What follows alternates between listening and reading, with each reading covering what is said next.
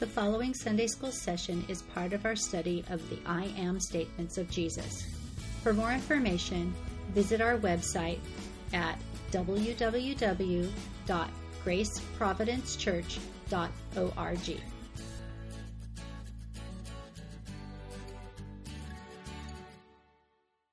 As we all know, we're going through the I Ams that Jesus says in John, the book of the Gospel of John. I think we limited it to John, or is that right? Or you're allowed to go outside of okay. John. I mean, there are some cross references. Okay, so this is the verse that we're going to eventually get to today. Would somebody like to read that for me, please? Jesus said to them, I am the bread of life. He who comes to me will not hunger, and he who believes in me will never thirst. Thank you. We'll eventually get to that. We've got to do some introduction a little bit. So this entire chapter 6 of the Gospel of John is basically about two things. It's about eating bread and believing into eternal life. Or is it? We'll find out. And it's all presented in the shadow of the Passover, which John mentions in verse 4 that it was near the Passover when all this happened.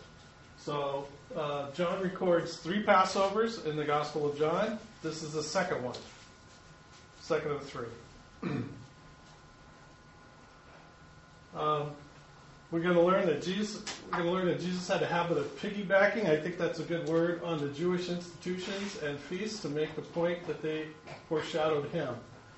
Jesus was the one who cast his shadow all over the Old Testament, and we see that as the New Testament writers interpret things from the Old Testament. Someone would like to read that for me, please. Jesus said to the men on the way to Emmaus, You foolish men and slow of heart to believe in all that the prophets have spoken. Was it not necessary for the Christ to suffer these things and to enter into his glory? Then, beginning with Moses and with all the prophets, he explained to them the things concerning himself in all the Scriptures. So all the Scriptures we know at that point were the Old Testament. So Jesus is saying here that all the Old Testament is referring to him. It's all pointing to him. We have another verse. You search the Scriptures because you think that in them you have eternal life. It is these that testify of me. And you are unwilling to come to me so that you may have life. So that's a common theme in this chapter that we're going to go through here, by the way. Now, this is around the Passover, like I said, and there's the Passover feast and the Feast of Unleavened Bread and First Fruits. And so this happens in the month of Nisan, which is the first month in the calendar year of the Hebrew calendar. It's somewhere in March and April of our year. You see the other feasts, tabernacles. Today, we're over here in Kislev. I have an Apple Watch, and I've got mine set to show me the Hebrew calendar, which is kind of cool. I'm trying to learn it. So it shows me all the moons and all of that stuff. So it's kind of cool. I could also do Chinese calendar to show me the moons, but doing the Hebrew one. Since we're going to talk about Passover a little bit, or this is in the shadow of the Passover, I thought I'd bring up the verses that are talking about the Passover. Jim, would you mind reading that for us, please? Can you see that? Yeah. Now this day will be a memorial to you, and you shall celebrate it as a feast to the Lord. Throughout your generations, you are to celebrate it as a permanent ordinance. 7 days you shall eat unleavened bread, but on the first day you shall remove leaven from your houses. For whoever eats anything leavened from the first day until the 7th day, that person shall be cut off from Israel. On the first day you shall have a holy assembly, and another holy assembly on the 7th day. No work at all shall be done on them, except that you must be eaten by eaten. Except what must be eaten? Yeah. Oh, except what? Oh, except what must be eaten by every person. That whole little foreshadowing. I'm jumping ahead. That alone may be prepared by you. So you're only allowed to fix your food. That's the only work that you're allowed to do. So that's the first part of it. Would somebody like to read the second part for me, please? Ed, maybe?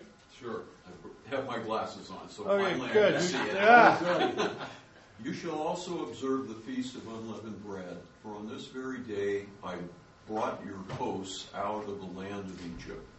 And therefore you shall observe this day throughout your generations as a permanent ordinance. In the first month, on the 14th day of the month at evening, you shall eat unleavened bread until the 21st day of the month at evening. 7 days there shall be no leaven found in your houses. For whoever eats what is leavened, that person shall be cut off from the congregation of Israel, whether he is an alien or a native of the land. You shall not eat anything leavened. In all your dwellings you shall eat unleavened bread. So this is all about the Feast of Unleavened Bread, and it's all connected to Passover. All right? Now, the Exodus happened in the year 1533 BC, in the first month on the 15th day of the month. So they're celebrating this, right? They're remembering this. The feeding of the 5,000 happened around the time of Passover in 29 AD. And that's from John 6:4 that Passover was near. So then, again, this was Nisan, the first month of the Hebrew year, or April. By the way, stop me and ask me any questions, contradict me, it's fine. Just so you know. This means that by this time, the Jews have been commemorating Passover for 1,561 years. Wow. That's a long time to commemorate something. You know, we celebrate the 4th of July, but it's like only been a couple hundred years. Now, these guys were at this for 50, and they still, to this day, 2,000 years later, they still celebrate this. So they've been celebrating this for a very, very long time. Would somebody like to read that for me? Here we go. Okay. Why did God want his people to remember the Exodus so carefully? Because it was his supreme Old Covenant demonstration of deliverance. And he wanted his people to trust him as a delivering God. It was no accident that Moses, Elijah, and Jesus on the Mount of Transfiguration spoke about Christ's departure, the Exodus, which he was about to bring to fulfillment at Jerusalem. Luke 9:31. The Old Covenant Exodus was the paradigm of God's saving acts. The New Testament crucifixion was the ultimate Exodus because it delivers not merely from bondage to human Despotism. But from, I don't even know what that means, but from bondage to sin itself, and thus it provides for life, not merely in a promised earthly land, but an eternal promised land, the home of the Father. Despotism is you have like an emperor or a dictator or somebody that's just like ruling over people, you know, just running their lives. And that's what they were suffering in Egypt. They had the Pharaoh. They were slaves in Egypt for 400 years. So they were suffering from this despotism. And when Moses freed them from that, and Moses and God freed them from that, they got free from that slavery. And then that was the great deliverance of the Old Testament. But then Jesus comes along, and he delivers us from bondage to sin itself, and then gives us eternal life. And they were looking forward to an earthly land, but God has promised us a city that's built without hands, a future city. He's promised us heaven, and this is the home of the Father. So, and this is from D.K. Stewart. Does that make sense? Okay. Now, you might be wondering where I got the timelines in the 1533. This little book, I gave one to Ed. This is a very good book. I really love this book. It actually uses the Bible itself to determine the Bible chronology of time. So you're not relying on any archaeologist or anybody, any so-called scientist or whatever that's out there to come up with the actual dates of the Old Testament. It actually uses the Bible. It goes through all the verses, starting with Adam, and adds everything up and does the math, and you come up with the days. If you'd like to take a picture of that with your phone or something, I highly recommend this book. It's a really good book. There's my advertisement for the day. Philip Morrow thanks you. Yeah. So who does he say Pharaoh was in the Exodus? Philip? Who does he say the Pharaoh was in the Exodus? I don't remember off the top of my head. Okay. So, but the book is about the chronology, so it gets everything from the Bible. So it's not based on any outside sources whatsoever. That's why I really like it. Now, we were talking earlier about unleavened bread. Leaven refers to yeast spores, right? These spores are all around us. We're probably breathing them in right now. Okay. Leaven also refers to the starter dough or the mother that's used to make bread. Anybody here like to bake bread? I like it when my wife bakes bread. Oh, okay. I like baking bread too. Have you ever done sourdough bread? Yeah. Okay, so bread maker. what's that? He's a bread maker. You use the bread maker, right? But you use to make sourdough, you start with the mother, right? Now the way I've tried making a mother, and the way you make a mother is to create a mother dough. You mix up some water and flour in a jar, and you leave the mixture out with the lid off. And the wild yeast spores that are all around us fall into the jar, and they begin to do their work on the flour. And that's how over time, you end up with a mother. There are actually mothers used for sourdough that are hundreds of years old, maybe even thousands of years old, that people are still using. Mm-hmm. Yeah, Ed. Do you leave the jar outside to get those spores, or can you? No, you leave it in the kitchen. You leave it in the house. Okay. And one thing that I just learned, and I think I know now why my other mother didn't turn out right. Not my real mom, but the mother didn't turn out right. Sorry, Mom. Is that I had some other bread in the house, like that we bought at the store. And that bread gives off, like yeast spores or whatever. And it's commercial yeast, right? So it's not the wild yeast spores. And I think it fell in and contaminated my yeast and messed it up, or messed up my mother. So I had to throw my mother away. So it didn't work out. But anyway, that's a little bit on leaven. All right. So why unleavened bread for this feast? That's a question for you guys. Why do you think this feast is unleavened bread? Yeah. Two reasons. One, when the Israelites were told to leave Egypt, they didn't have time to let the bread rise and go through that whole process, so they made unleavened bread, flat bread, because of that. But the analogy is that sin gets into everything, and leaven is representative of the sin. That's very good. Why don't you read that for me? Eating it at the memorial feast intentionally recalled the original departure in haste. Eating it for a solid week tended to fix the idea in one's conscience. The answer once again relates to the way actions indicate faith. God had declared that the action of smearing blood on the doorframes was the sign of faith. He would accept in order to avoid death in a household. Now he declared that eating the Passover with its special non-yeasted bread was the sign of faith that indicated a person was keeping the Passover as a believer. Again, this is D.K. Stewart. So again, what you said plus the analogy that you brought up, I think is all tied into that. As I mentioned before, this chapter is all about eating bread and believing unto eternal life. Bread or loaves is mentioned 21 times in this chapter. Manna. In just this chapter? Just chapter 6. I counted them 3 times to make sure I got it right. Manna, which is bread from heaven, is mentioned 2 additional times. So you got bread mentioned 23 times in this chapter. Believe, or some form of believe, is mentioned 9 times in this chapter.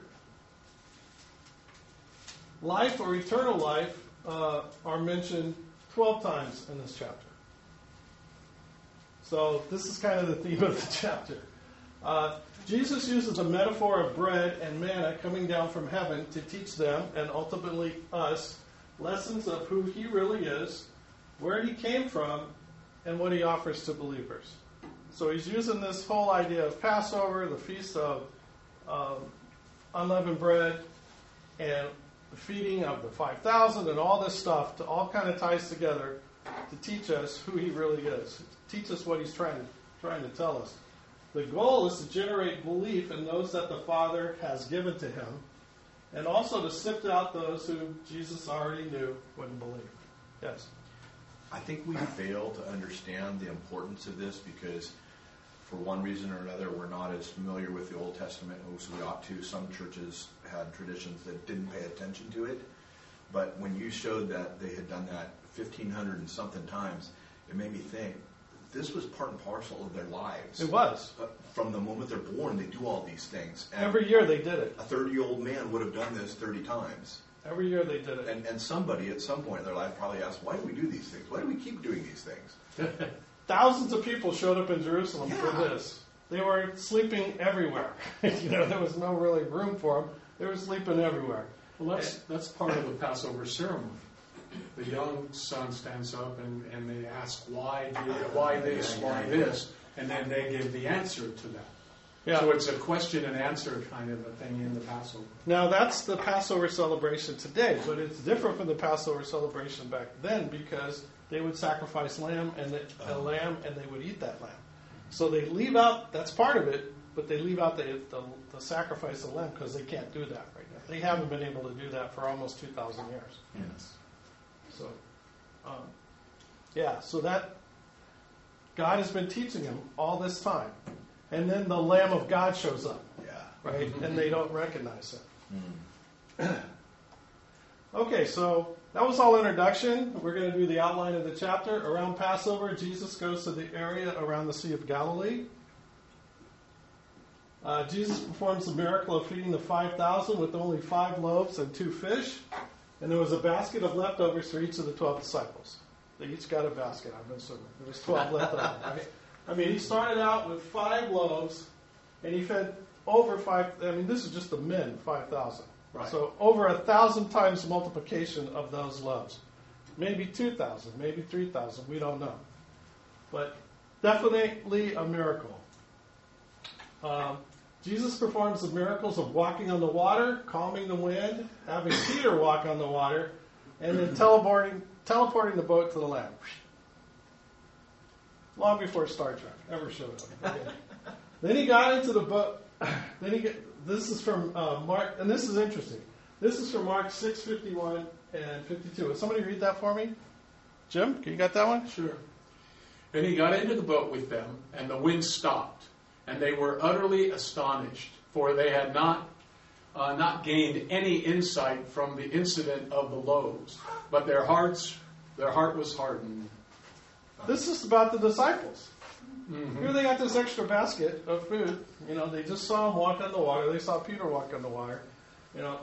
And they were astonished that he was doing this because they still didn't understand who he was. No. Well, not completely. Not but completely. They do call him the Son of God. They do, yeah. They're starting to get it, and we see glimpses of it. They're starting to get it, but even while he was on the cross, they didn't get it. So, would we do any better? not okay. at all, not at all. I'm not putting us above them at all. We have the benefit of history between us and them. And the indwelling spirit. Yeah, and then the last thing is, I think Jesus teaches the people and his disciples. And then the last thing is Peter finally starts to understand and confesses his/their belief in the Holy One of God. It way down in verse 69. So Jesus is teaching them and then bringing their understanding to them. Okay, so this is Jesus begins to teach the people. Jesus starts out by chiding the people. He comes over, they see, well, there's only one boat here. We know he was on the other side, They ask him, how did you get here? Kind of, they're like, something's weird, right? How did you get here? We know you were over there, and we know there's only one boat. How did you get here? So Jesus they're there. They want more of the bread. That's what they want, right? Jesus starts out by chiding the people, saying they only sought him out to fill their bellies. Verse 26. And here's from Jesus. Somebody want to read that for me? Do not work for the food which perishes, but for the food which endures to eternal life, which the Son of Man will give to you, for on him the Father, God has set his seal. So he tells them that. And then this is a response from the peeps. Yeah. It's really similar to what he said to the woman at the well. It is. You knew who was talking to you. You'd ask me for this water, and it's the water of eternal life. You're never going to be thirsty again. And what did she say to him? You don't even have Give me this water, yeah, right? she said, you don't commands him, give me this water, right? It's hot. It's a lot of work coming to get over it. Water is 8 pounds per gallon. This is a lot of work. I don't want to do this anymore. We need plumbing or something. She was like, oh yeah, I'll take that water. So the peeps, what shall we do so that we may work the works of God? So they recognize that Jesus says there's something that they need to do, and they're going, okay, well, what is this work that we need to do? So people recognize that Jesus was saying he had a requirement for them. They would do God's requirement if he would inform them what it was. They believed that they could please God and thus obtain eternal life by doing good works. Reference Romans 10:2-4. Now we know you can't do good works to please God. It's all about faith. Just like putting the blood on the doorpost, just like eating the Passover, it's all by faith. But they don't get that. It wasn't getting into them. This is a similar question from the rich young ruler. Good teacher, what shall I do to inherit eternal life? You guys remember that, right? And he walked away sad. He didn't like the answer. He got it.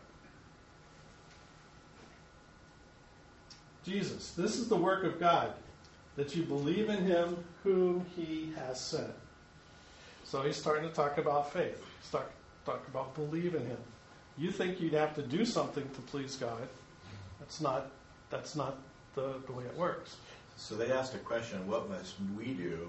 And he answers, this is the work of God. Is he saying, this is the work God wants for you to do? Or is he saying, this is what God does? I believe that's what he's saying. This is what God does. That's what I thought too. I mean, relative to everything else you read in the New Testament from Paul and all that, then I believe that this is God's work that he does.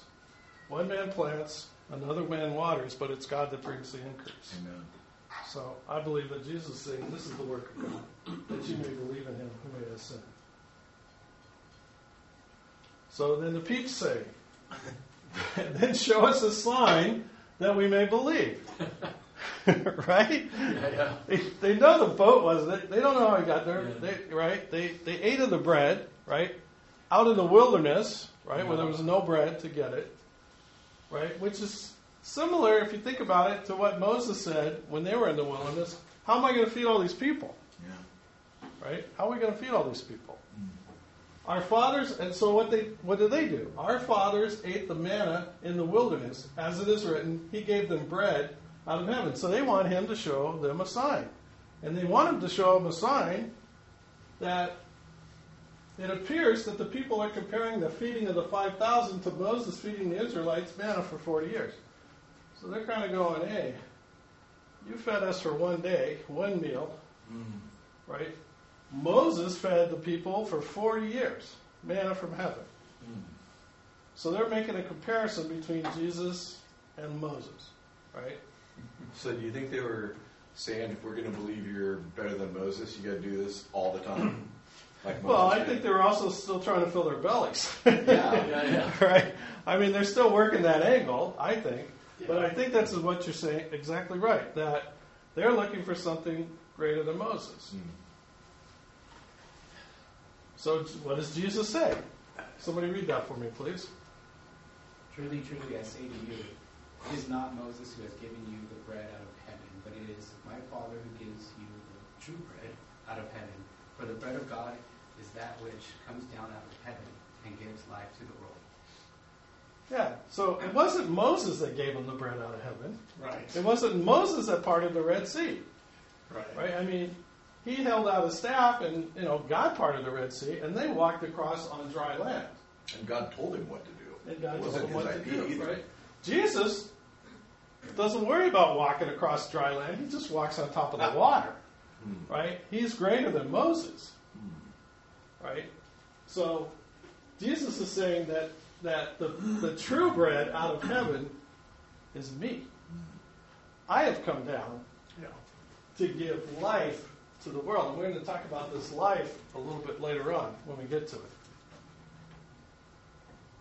And what do the peeps do? At all times, give us this bread. Now this give is in the imperative. It's a command. They're commanding Jesus, give us this bread. We want this bread. Break out the bread. Right? So, what is the question? What is the main disconnect that's going on here? What's the main disconnect? Well, they're thinking temporally, and Jesus is speaking spiritually. So they're thinking figuratively, literally, Yeah. and Jesus is speaking in a spiritual sense or figurative sense, right? The real reality. The real reality, right? Yeah. But he's using this bread and all this talk as a metaphor for something that's spiritual, which brings up a really important point.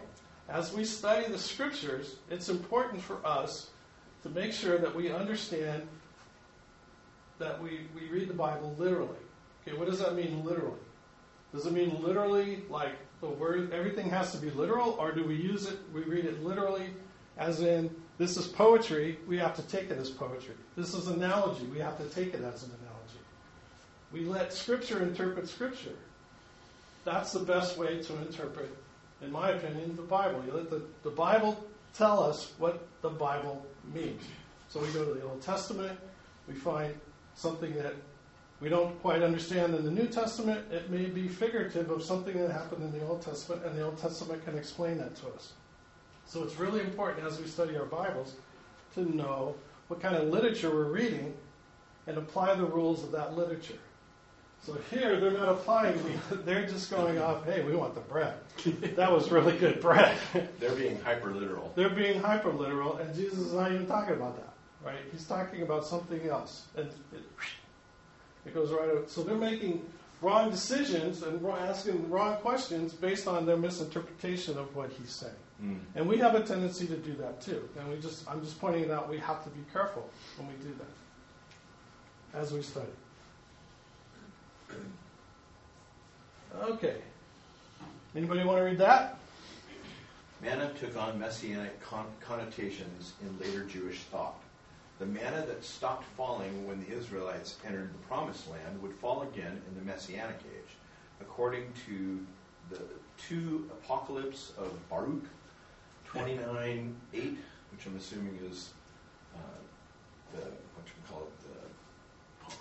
that's the apocryphal. It's apocryphal literature. It's non-biblical, extra-biblical literature. The treasury of manna will come down again from on high, and they will eat of it in those years, because these are they who have arrived at the consummation of time.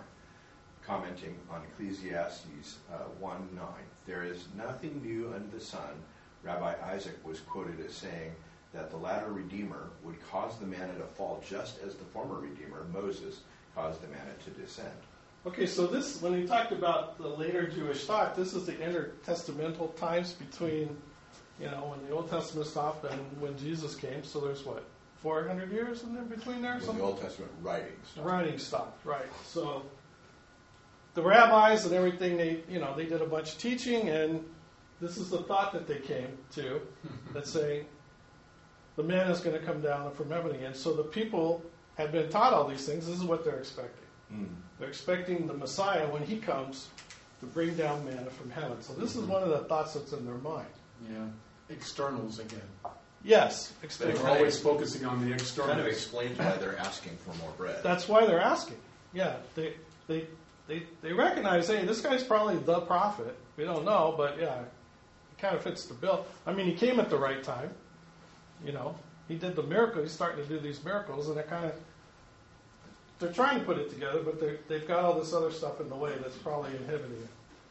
Moses, the powerful leader of the Jewish people who performed wondrous signs for them, who guided them from slavery to freedom through the walls of water, who fed them with manna in the desert and gave them drink, who saw God face to face on the mountain of Sinai and was their mediator in giving of the law, this Moses, for John, the writer, will be superseded and replaced by the person of Jesus. Amen.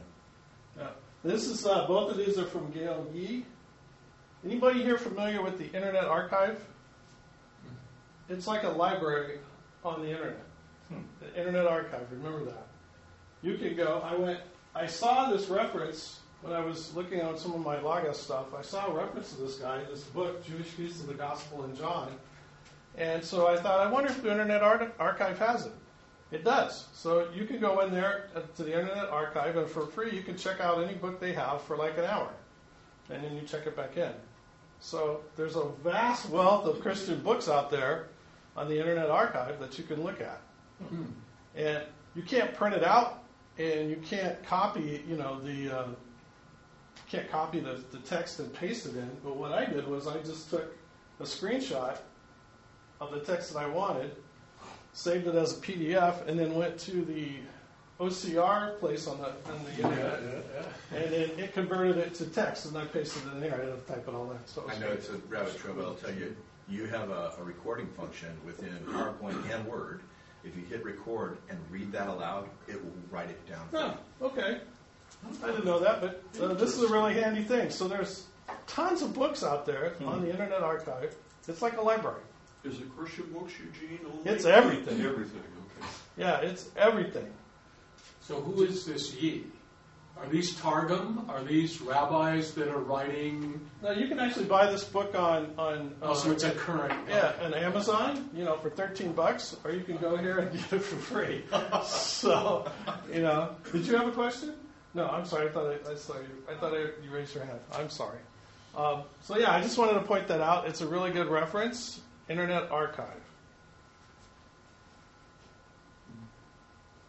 Okay. The people wanted Jesus to do what Moses did, give them manna, verses 30 and 31. But Jesus helped the people realize that the ultimate source of manna was not Moses, but the Father, verse 32.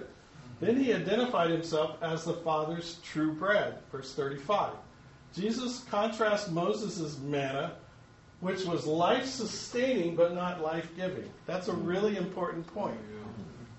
That manna sustained them for 40 years in the wilderness, right? Every day they had to eat. That's what that manna did. But it was not life-giving. It sustained them. He is the true bread, which is life-giving and permanently satisfying. Amen. Hughes, R.B. Hughes, and J.C. Lang. That's a really important point, I think. Reminded me of Matthew 5:6. Blessed are those who hunger and thirst for righteousness, for they shall be satisfied. He provides permanent satisfaction. Did you have a comment? No? Anybody? Jesus, I am the bread of life. He who comes to me will not hunger, and he who believes in me will never thirst. So all of that to get to this verse. Okay, this is verse 35. It was the one we started off with at the beginning. Okay, here he says, I am. Here's the Greek. Ego eimi. I am the bread of life. That's what this first part says. So, I am. You don't need the ego in the Greek. It's already included in the verb, but he puts it in there and it adds emphasis. It's also at the first part of the sentence, which also adds emphasis. So he says, I am the bread of life. He who comes to me. Now, this right here, this is an ume. This is not, that's not. So it's a double negative, right? It's not. So if I say I'm not going to the store in English, I'm going to the store, right? I am going to the store. In Greek, I'm not going to the store. I'm really not going to the store. For sure. But then, if you put it with this verb, this type of verb, you see this little ending on here? That's an aorist subjunctive verb. If you put this with this, then I'm saying it's impossible that I'm going to the store. That's impossible. That's the emphasis of that. So I'm going to explain. I've explained this a little bit more before in the past. Emphatic negation. That's what this is. Emphatic negation is indicated by ume plus the aorist subjunctive, or less frequently, ume plus the future indicative. Again, this is how the form that the verb is in.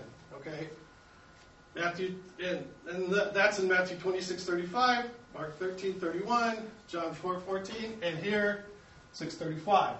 This is the strongest way to negate something in Greek. One might, and this is a little technical, but I'll explain to you.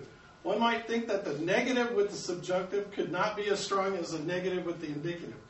The indicative is reality. When I'm speaking as though it's reality. The subjunctive is like less than that. So I can say, I am rich, and that could be my reality. I would be rich, that's more like subjunctive, that's in the subjunctive. It's something that I want, but it's not really the truth. It's not really the whole truth. So he's saying you would think the subjunctive would be less powerful than the indicative. The subjunctive would be less powerful than the indicative. However, while ou plus the indicative denies a certainty, ou may plus the subjunctive denies a potentiality. That means it's never going to happen. Saying this is never going to happen. The negative is not weaker, rather the affirmation that is being negatived is less firm with the subjunctive. Ume rules out even the idea as being a possibility. That's how strong this is saying in the Greek. Ume is the most decisive way of negativing something in the future. That's a weird word. I hope I'm saying it right. Emphatic negation is found primarily in the reported sayings of Jesus, both in the Gospels and in the Apocalypse. Secondarily, in quotations from the LXX. Now that is the Septuagint, or the Septuagint, depending on how you want to pronounce it. That is the Greek translation of the Old Testament. Okay. Outside of these two sources, it occurs only rarely. As well, a soteriological theme is frequently found in such statements, especially in John. What is negatived is the possibility of the loss of salvation. Amen. So soteriological has to do with salvation. All right. So that's the theme. That's a big theme in John. And he's saying what is negative is the possibility of lost salvation. Now this is from D.B. Wallace, Greek Grammar Beyond the Basics. Very good book. So, I actually have, over here, I forgot to bring it out. I actually went in my Logos software and I did a search for all the verses that fall into this category, where it's either ume plus an aorist subjunctive or ume plus the future indicative. And this is the list. So I was going to print them out and give them to you, but our ink is low. So I'm going to put my email down here later on. If you email me, I'll send it to you. This is a really fascinating list of verses. It's very powerful. So here are some of my favorites from that list. And I give eternal life to them, and they will never perish. It is impossible that they will perish, is what he's saying. And no one will snatch them out of my hand. John 10:28. And everyone who lives and believes in me will never die. It is impossible that they will die. Do you believe this? John 11:26. These are very strong, powerful statements. Blessed is the man whose sin the Lord will not take into account. He will never take our sins into account. Romans 4:8. This is from Paul. Very powerful stuff. I'm getting goosebumps just thinking about it. But I say, walk by the Spirit, and you will not carry out the desires of the flesh. Galatians 5:16. So if you're carrying out if you are carrying out the desires of the flesh, guess what? You're not walking by the Spirit. It's that powerful. For I will be merciful to their iniquities, and I will remember their sins no more. I will never remember their sins. Hebrews 8:12. Those are fantastic promises that God gives us in the Scriptures. And the Greek, if you know the Greek behind it, it takes it from being like a little black and white TV in the 50s to those giant screen TVs. It really brings out the meaning. And of course, anybody who knows me I know I love eschatology, so I have to throw these in, so please bear with me. Truly I say to you, this generation will not pass away until all these things take place. Matthew 24, Mark 13, Luke 21.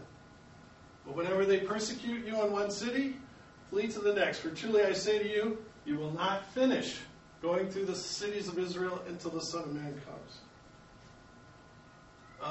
For the Son of Man is going to come in the glory of his Father with his angels, and he will repay every man according to his deeds.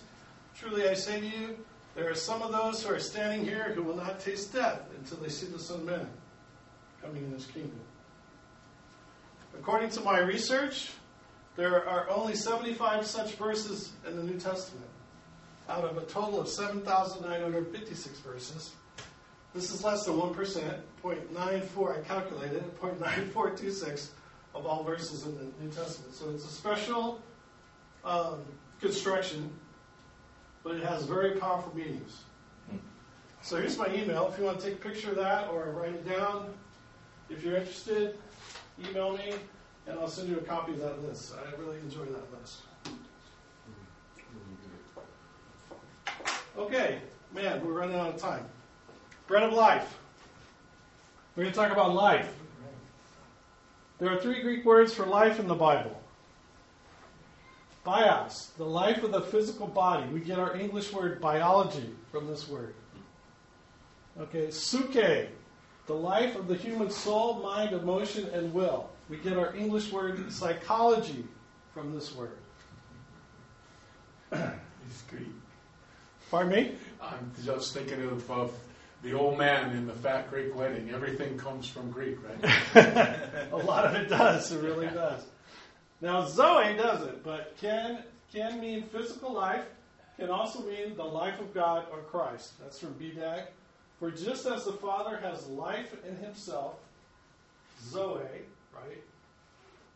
Even so, he gave to the Son also to have life in himself. This is a special kind of life. This is the life of God. And this is the life that God offers us. He offers us this God life, this life with him. Zoe is often associated with eternal life as evidenced in this chapter, in the sense of the eternal life of God given to believers. Verse 27, 40, 47, 51, 54, 58, and 68. Do not work for the food which perishes, but for the food which endures to eternal life, Zoe, which the Son of Man will give to you, for on him the Father God has set his seal. We do not get this life unless God gives it to us. This is God's gift to us, this eternal life. For this is the will of my Father, that everyone who beholds the Son of God and believes in him will have eternal life, and I myself will raise him up on the last day. Truly, truly, I say to you, he who believes has this eternal life, Zoe life. Jesus, this is the bread which came down out of heaven, not as the fathers ate and died, right? They ate that manna, but they all eventually died. He who eats this bread will live forever. And it's that Zoe life, that gift from God. But I said to you that you have seen me, and yet you do not believe. All that the Father gives me will come to me, and the one who comes to me I will certainly not cast out. Guess what construction that's in? No way, not never. Yeah, never. I will never cast you out. This is another verse that's on that list, and it's in this chapter. For I've come down from heaven, not to do my own will, but the will of him who sent me. This is the will of him who sent me, that all that he has given me, I lose nothing. Now, it's not in the same construction, but it's still very negative.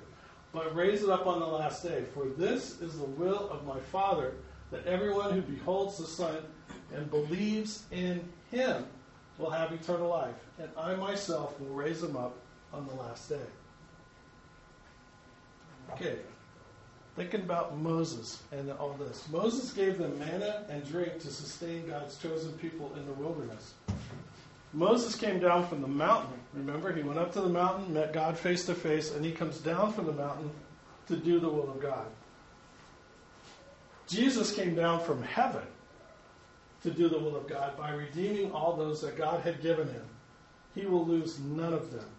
Jesus is the true bread who conquered death. He gives all those that believe in him life, eternal life. Thank you for joining us for this Sunday school session on the I Am statements of Jesus.